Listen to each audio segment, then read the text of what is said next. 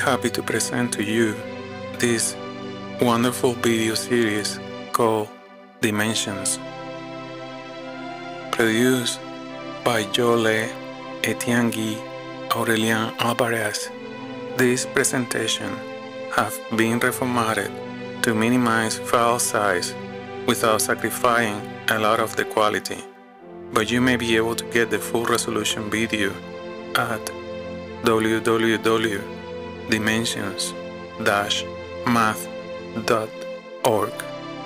The work is distributed under the Creative Commons Attribution, Non-Commercial, No-Derivative Work 3.0 Unported licenses.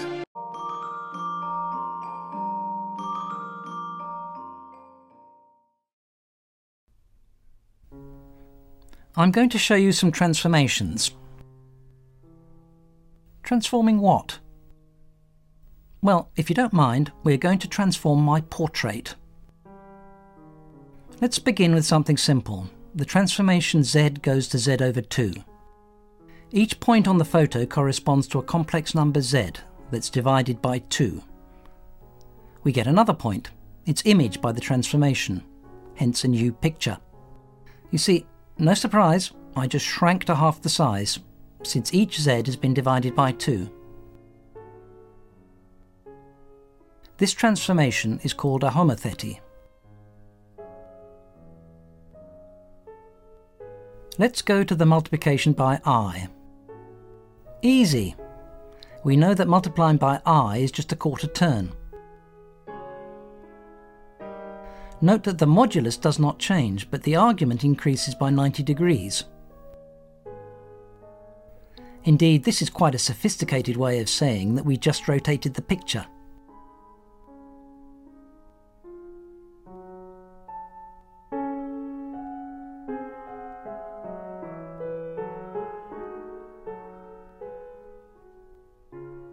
Well, a bit more complicated. Multiplication by 1 plus I. Look at the complex number 1 plus I.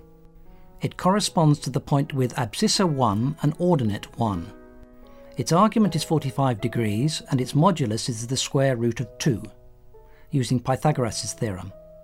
Hence, a multiplication by 1 plus I amounts first to multiplying the modulus by the square root of 2, and then to adding 45 degrees to the argument. In simple words, one has to combine a homothety and a rotation. This is called a similarity.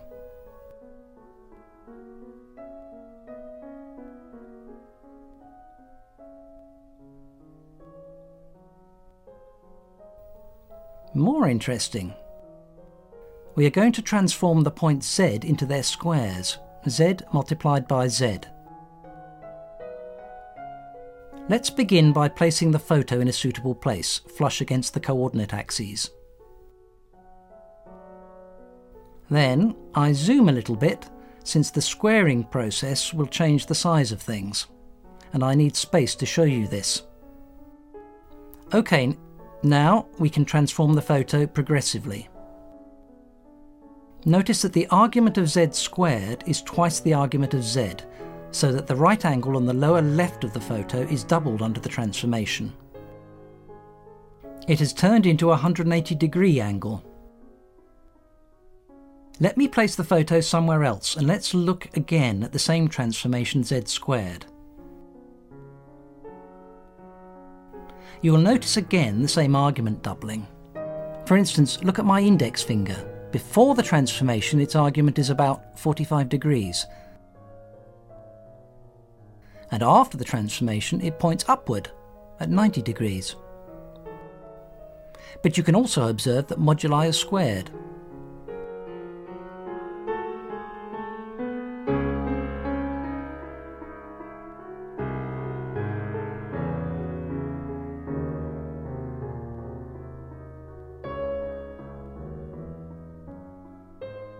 Now let's go to a new transformation, sending the point Z to minus 1 over Z. Don't forget, with complex numbers one can add, multiply, but also divide. Not by 0, of course. Doesn't this image remind you of the Sistine Chapel? Large complex numbers with a large modulus become small when one takes their inverses, and conversely.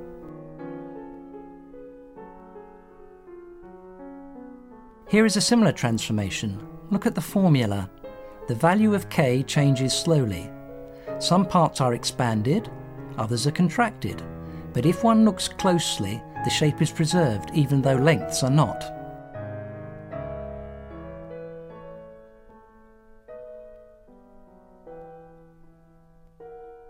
A circle remains circular even though it might grow. My hand grew, my face became smaller, but you can still recognise me.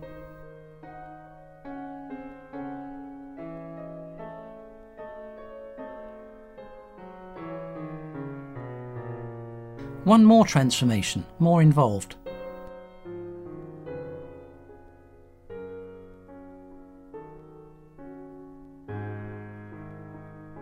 Well, this one is not really a weight loss program for me. But note once more that even though I got bigger, the shapes of small parts did not change. For instance, if you look at a button on my shirt, it keeps a circular shape. One says that these transformations are conformal or holomorphic. Rather complicated Latin and Greek words for saying that one preserves shapes. Indeed, with complex numbers, one can do quite a lot. One can even take the exponential, if you know what this means. But even if you don't know, look at the treatment I have to suffer from the exponential.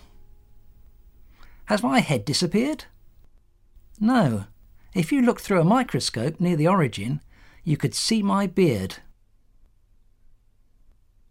Now that you know about complex numbers, and you've seen some transformations, I will explain some of the objects I've been studying closely.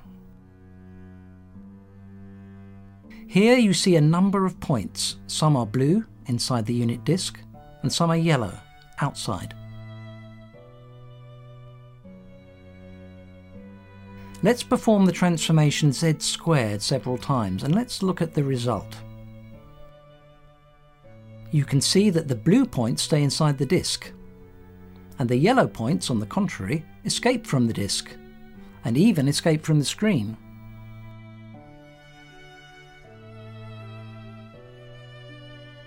One says that the blue disk is the filled-in Julia set of the transformation z squared. Points outside the Julia set escape to infinity when one repeats the transformation indefinitely. But we can play the same game with other transformations, like for instance those of the form z squared plus c, where c is a complex number that we can choose at will. For each complex number c, we therefore have a Julia set whose shape changes when c changes. You can see a few examples here.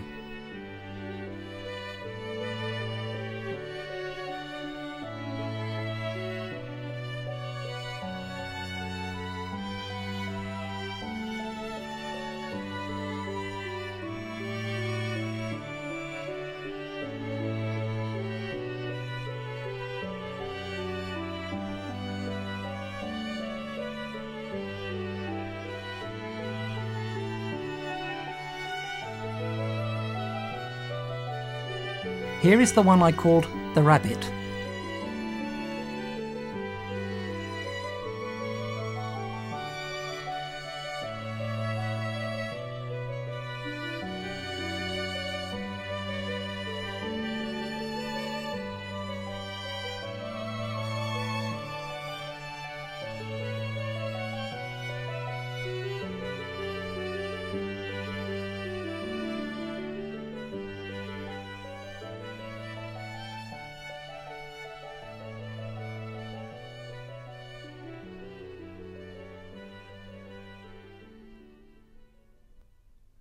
In order to understand how these shapes change, I will show you several things in parallel. On the left-hand side, the red side, you can see a point that will start to move. This is the point C. On the right-hand side, you see the corresponding Julia set. this is deforming as C slowly changes. But sometimes, for some values of C, the Julia set seems to disappear. One cannot see anything anymore on the screen. Like now, for instance.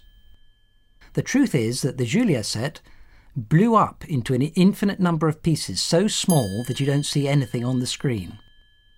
Benoit Mandelbrot, who popularised fractal sets, suggested the study of this set, drawn in red, that describes the values of C for which one can see the Julia set clearly on the screen. In other words, those for which the Julia set did not blow up into multiple pieces.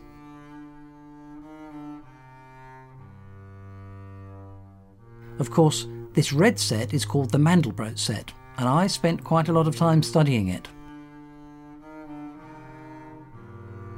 To finish, I suggest that we look closely, very closely, at this Mandelbrot set, and zoom inside so that you can appreciate how beautiful it is. Let's go.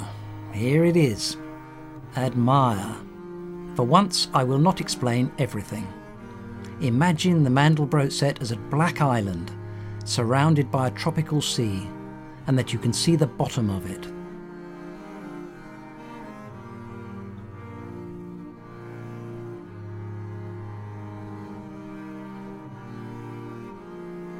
Really, you are looking at truly microscopic details. If the Mandelbrot set were the size of a soccer field, well, we would be looking at details the size of a single atom, of the order of a millionth of a millimetre.